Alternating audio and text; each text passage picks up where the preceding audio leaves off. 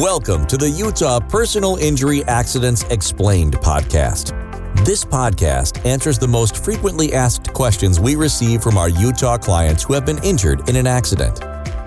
And now, here's your host, 801 Injured's Senior Personal Injury Attorney, Brandon Porter. Oh, this is Brandon Porter with 801 Injured.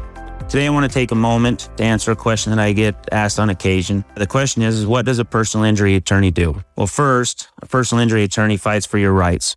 They know the system, they know how it works, and they represent you and try to get the most money possible for your case. Let me give you an example. I met with somebody 2 days ago. It was a young lady. She was in a car with her 2 children, and it was her first accident. And she got in the accident. I didn't know what to do, didn't call the police. Fortunately, she came to me a couple days later after the accident, and we talked about her case for about 30 or 40 minutes. We did the paperwork, and I recommended that she get into treatment because she was having some neck and back problems.